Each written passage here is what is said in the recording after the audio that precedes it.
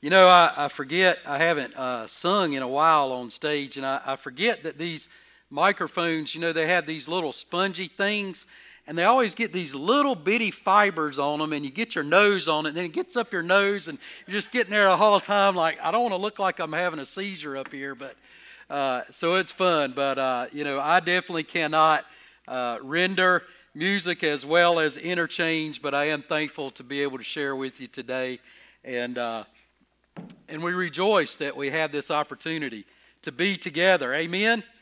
I'm going to tell you, I do not take that for granted. I don't think I ever will again.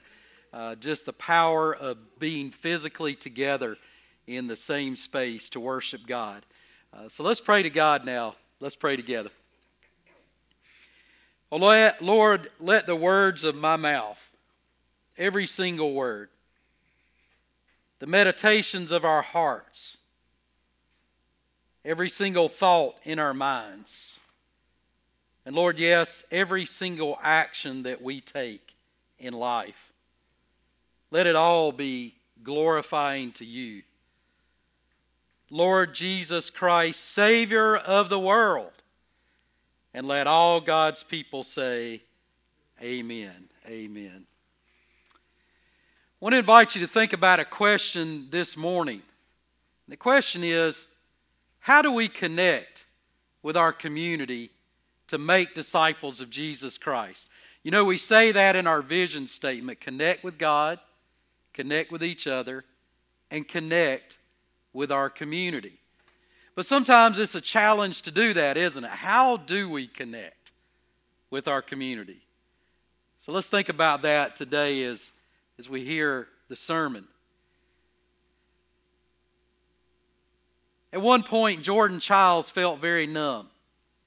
She looked around her bedroom in Vancouver, Washington, at the dozens of medals, the rainbows of ribbons, the trophies standing in formation, all from a gymnastics career that started when she was just 6 years old. But none of it meant anything to her at that moment. Her mother, Gina, was shocked to hear her say, "Take it all away. Hide it, dump it, burn it. I don't care. Just make it disappear." She had it with her chosen sport. That year, in only her second senior competition, Jordan won the silver medal in the all-around at the national championships, stunning the world with an unconventional save on the balance beam. She was pegged as a rising star. Though she had performed well, she did not make the roster for any of the international events that year. Childs concluded, "I didn't think the sport wanted me anymore, so I went in the opposite direction." After finishing 11th the following year at nationals, she had firmly decided to quit until she had a talk with Simone Biles. Now, what Simone did was truly amazing at that point. Instead of glorying in the fall of a competitor, Simone Biles noticed that Jordan needed encouragement. She knew that look because she'd been through a lot in her years of gymnastics, including even sexual abuse from the team's physician. So Simone was an overcomer. But she didn't just keep that to herself. She saw what she considered not another competitor, but a sister that needed encouragement that day. So she walked straight up to Jordan, looked her deep in the eyes, and said, "You're a queen," using the same title that so many others had used for her after her gold medal winning performances. She then offered Jordan an invitation to move to Texas and train at the gym that she and her family owns. And Jordan took her up on her offer. The postponement of the 2020 Olympics gave her the chance to refocus and prepare for the year she's currently having. And if you follow gymnastics, you saw her compete at the senior women's competition of the U.S. Championships. Simone took home the gold, and Jordan Childs took home the silver. Now they are both headed to represent our country in the Tokyo Olympics. Instead of criticizing or condemning an opponent, Simone chose to connect and compliment Jordan. Remember those words, connect and compliment. This is a key move if we are going to go into the community, continue to go and make disciples of Jesus Christ. Remember how this all started? The disciples had locked themselves away in a room for absolute fear and terror of what could happen to them in the world.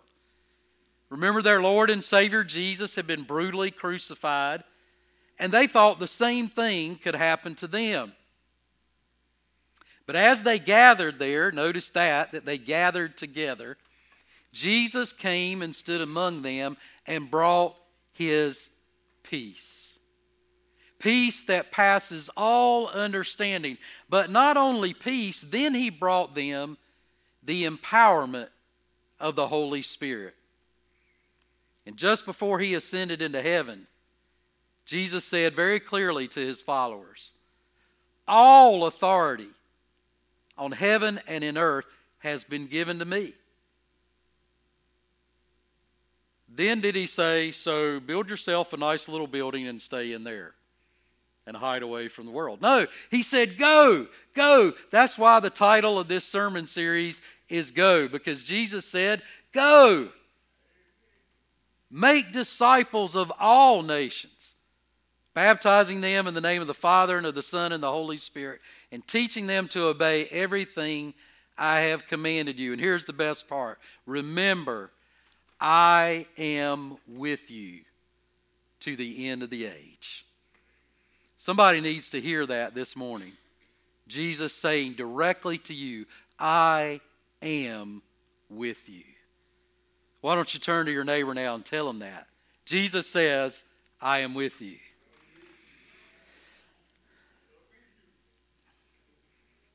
And again, Jesus doesn't just say, I'm with you for the next 30 minutes or until I get tired of looking at your face. No, I am with you till the end, the very end.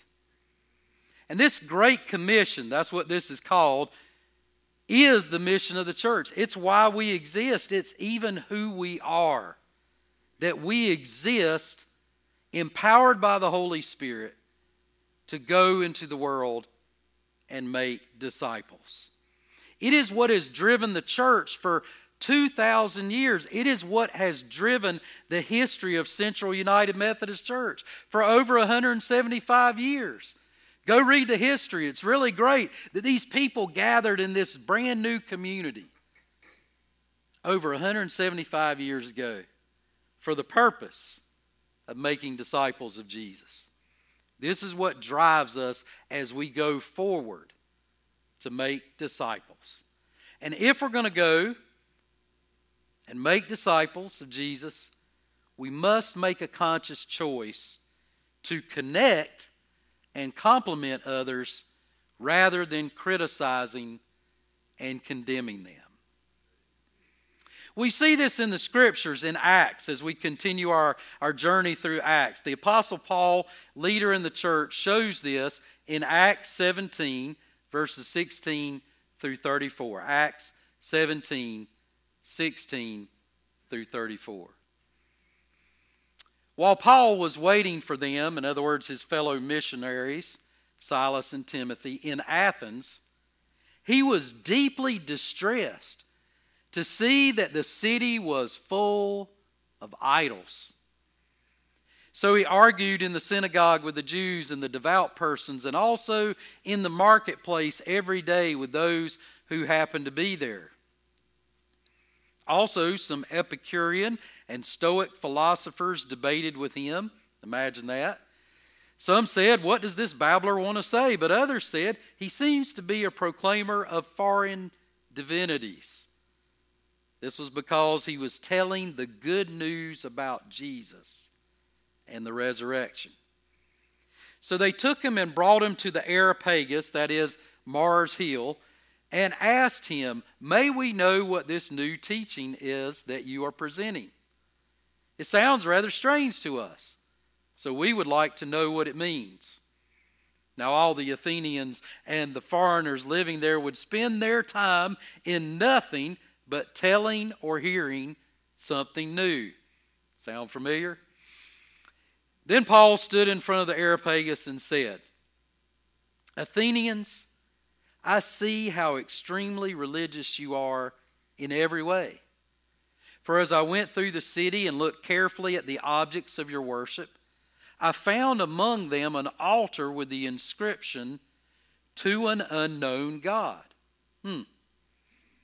What therefore you worship as unknown, this I proclaim to you. The God who made the world and everything in it, He who is Lord of heaven and earth, does not live in shrines made by human hands, nor is He served by human hands, as though He needed anything, since He Himself gives to all mortals life and breath and all things. From one ancestor He made all nations to inhabit the whole earth, and He allotted the times of their existence and their boundaries of the places where they would live, so that they would search for God and perhaps grope for Him and find Him, though indeed He is not far from each one of us. For in Him we live and move and have our being. As even some of your own poets have said, for we too are His offspring. Since we are God's offspring, we ought not to think that the deity is like gold or silver or stone, an image formed by the art and imagination of mortals. While God has overlooked the times of human ignorance, now He commands all people everywhere to repent, because He has fixed a day on which He will have the world judged in righteousness by a man whom He has appointed. And of this He has given assurance to all by raising Him from the dead." When they heard of the resurrection of the dead, some scoffed, but others said, "We will hear you again about this." At that point, Paul left them, but some of them joined him and became believers, including Dionysius the Areopagite and a woman named Damaris, and others with them. This is the word of God for us, the people of God. To make disciples of Jesus Christ, we must learn to connect and compliment others rather than criticize and condemn them. In Paul's time, Rome was the capital city of the Roman Empire. It was where the political and military power was centered. But Athens was still the intellectual, religious, and artistic center of the Mediterranean world. The renowned philosophers Sophocles, Plato, and Aristotle had taught in the great school of Athens, the university of the time. And much like the people of our culture, Athenians loved to hear the latest ideas. They just didn't have smartphones to scroll through it. Instead, they gathered on this hill called the Areopagus, and they listened to all the ideas coming from every corner of the empire. This word Areopagus means the hill of Ares, or Mars in Roman, the Greek god of war. And so they would have these great debates, philosophical debates, in this place. But here comes Paul, this little Jewish traveling rabbi, with a much different message to share this day. A message that was totally unique. The good news of Jesus Christ. And as Paul wandered around the great city of Athens, he became distressed by this city full of idols. Notice that Paul took the time to get to know his community that he was going to try to reach. He didn't just barge in with a message, but he studied the community. And as modern followers of Christ, like Paul, we too get distressed by all the idols in our culture. Amen? And there's a lot of them, a whole lot of them. But in our culture, those idols are more likely to be idols of unbelief, skepticism, cynicism, and uncompassionate, cutthroat competition than those idols are to be other religions. In our culture, other religions are not the biggest threat to Christianity, but these other things are unbelief in any God, skepticism, individualism, this idea that I'm the only judge of everything in the world. In our culture, these are pervasive. Now, if you know me, you know I'm a big sports fan. I really enjoy sports. The striving in sports for embodied performance, the work together as teams, I enjoy it. In fact, this afternoon I plan on watching and cheering on England in the Euro Cup Championship. I mean, after all, my last name is Lancaster, right? And England has not been in a championship game since before I was born, 1966. So I enjoy sports.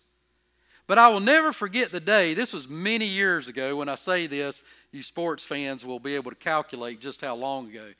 Many years ago, I was in downtown Charlotte, and I noticed a 25-foot banner on the side of a building, and it was Alonzo Mourning. 25 feet! Holy cow!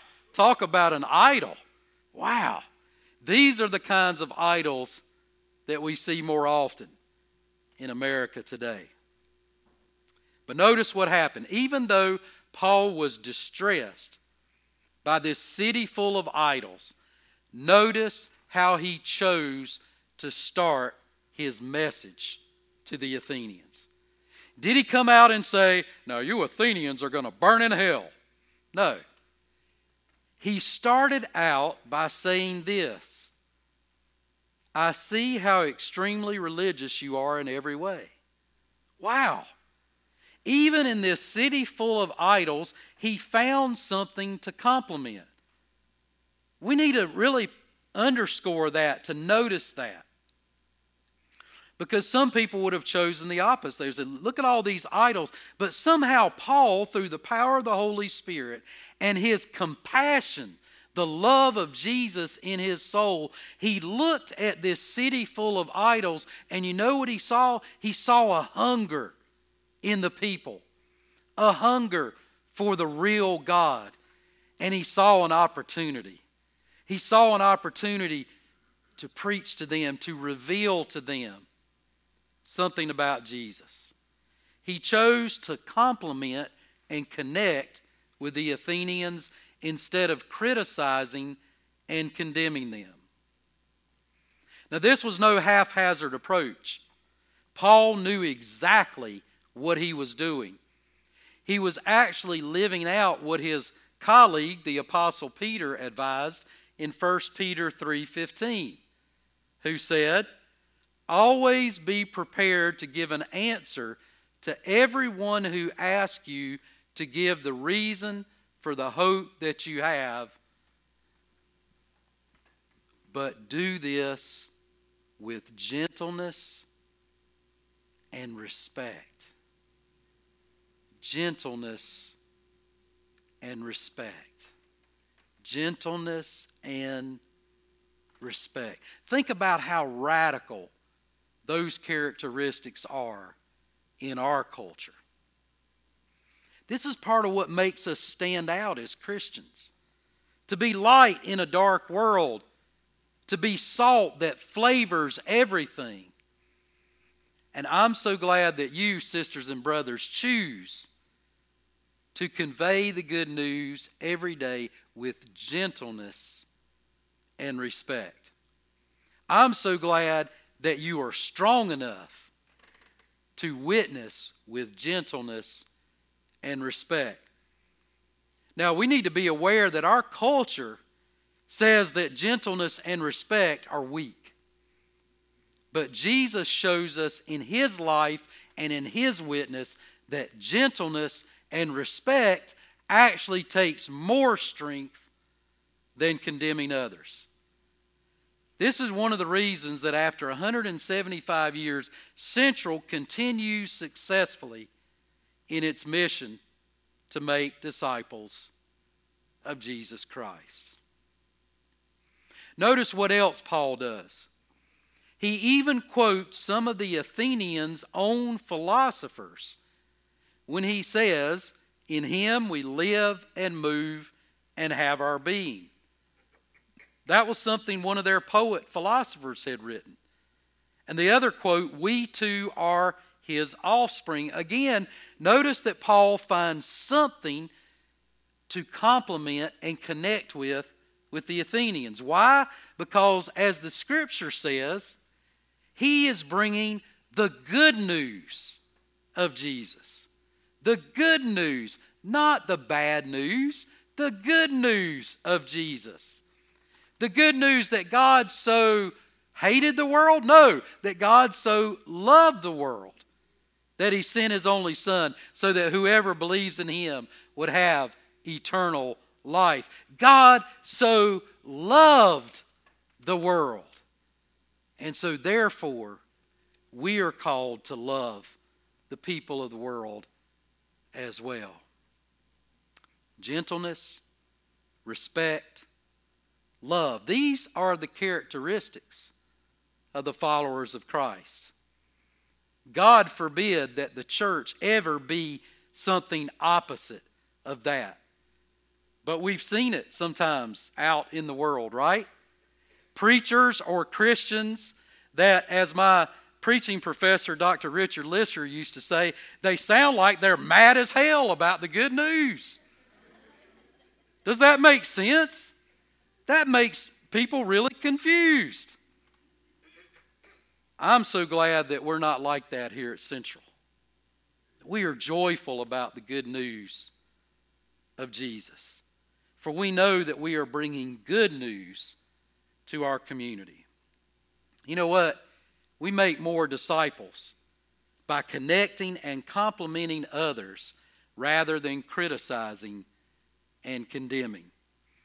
My grandma used to say it like this: you catch more flies with honey than vinegar. You catch more flies with honey than vinegar. Think about Jordan Childs was a competitor of Simone Biles. But Simone chose to look at her not as a competitor, not to glory in her faults, but she saw her as a sister who needed encouragement. She chose to connect and compliment rather than criticize and condemn. This is what the Apostle Paul did as well. And as he connected, because he connected, he showed the Athenians who this unknown God was that they had an altar to. Now notice what happened. There was a mixed response to his message. There's always a mixed response to the gospel. We need to go ahead and know that up front so that we won't be devastated when it happens. There's always a mixed response to the gospel. Some people scoffed at Paul because he mentioned the resurrection. But you know what? Some others said, we want to hear more. Did you know that the average Christian has to hear the gospel at least 25 times before they're ready to accept it? So when somebody doesn't make an instant decision for Christ, we shouldn't be discouraged. If they keep listening, we should be encouraged that they're still listening, because one day they may choose to follow Jesus. And some people choose to follow Jesus that very day when Paul was preaching. This is the Jesus way, who himself found ways to connect and compliment rather than criticize and condemn. The same is true for us as witnesses for Christ. Not everyone will follow. Not everyone that we try to reach will accept Christ. But some will keep listening And one day they will. We never know God's timetable for each person's spiritual journey. And some are ready to accept the invitation to follow Christ today. So I want to give you some homework, even though school's out. The school of Christ never goes out. So this week I want to invite you to challenge yourself.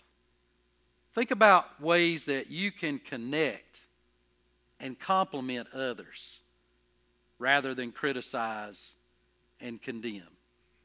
It takes some intention, some thought on our part, because our culture pushes us to condemn everything that moves and some things that don't. But as followers of Christ, we can be so immersed in Christ that we are ready to connect and compliment to make disciples of Jesus.